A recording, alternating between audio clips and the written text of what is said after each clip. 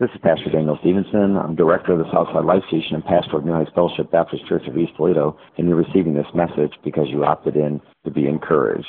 Thinking today of Proverbs 28:11, where it says, "The rich man is wise in his own eyes, but the poor who has understanding sees through him." The fact is, it's really easy for people to think they've got it all together, people to think everything is okay. Even they may judge themselves or think that they're bad or wicked or that their life is not going the way that it should go. And basically they're taking the place of God. Because of their wealth, because of their success, they think that they have the ability to make those determinations. And they're frankly wrong. Those of us who are poor in spirit, we're going to inherit much. But the bottom line is being poor sometimes opens your mind to realize that you don't have everything and you don't need everything.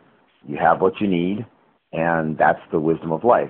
Trying to be wealthy, trying to make $900 an hour by some kind of side job, or trying to collect millions or own lots of property in this lifetime, these things are not necessary.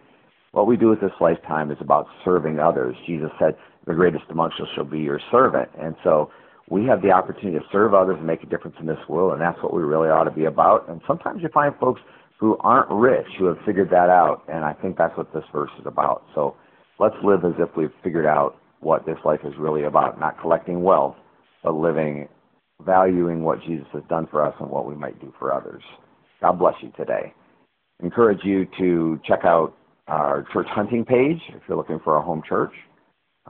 Join us on rfs.com, New Heights Fellowship Baptist Church of East Toledo. You can actually tell Alexa, say, "Hey, Alexa, play New Heights Fellowship Baptist Church of East Toledo," and she will. To opt out of receiving future messages from this group, go to onecallnow.com and select Opt Out at the bottom of the page.